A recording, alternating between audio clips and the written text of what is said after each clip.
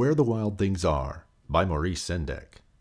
The night Max wore his wolf suit and made mischief of one kind and another. His mother called him Wild Thing, and Max said, "I'll eat you up." So he was sent to bed without eating anything.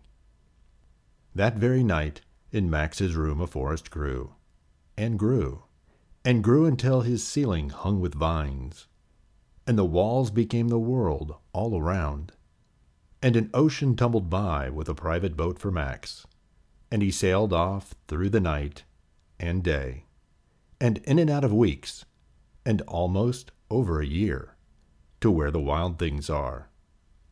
And when he came to the place where the wild things are, they roared their terrible roars and gnashed their terrible teeth, and rolled their terrible eyes, and showed their terrible claws, till Max said, "Be still," and tamed them with the magic trick of staring into their yellow eyes without blinking once. And they were frightened, and called him the most wild thing of all, and made him king of all wild things. "And now," cried Max, "let the wild rompus start."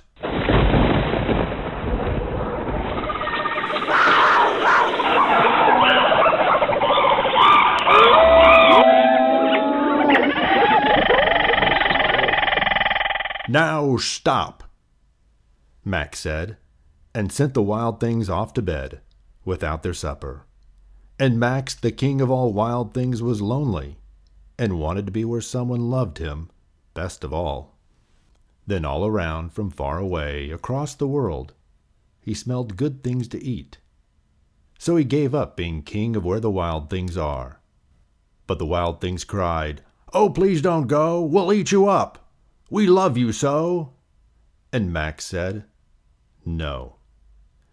The wild things roared their terrible roars, and gnashed their terrible teeth, and rolled their terrible eyes, and showed their terrible claws.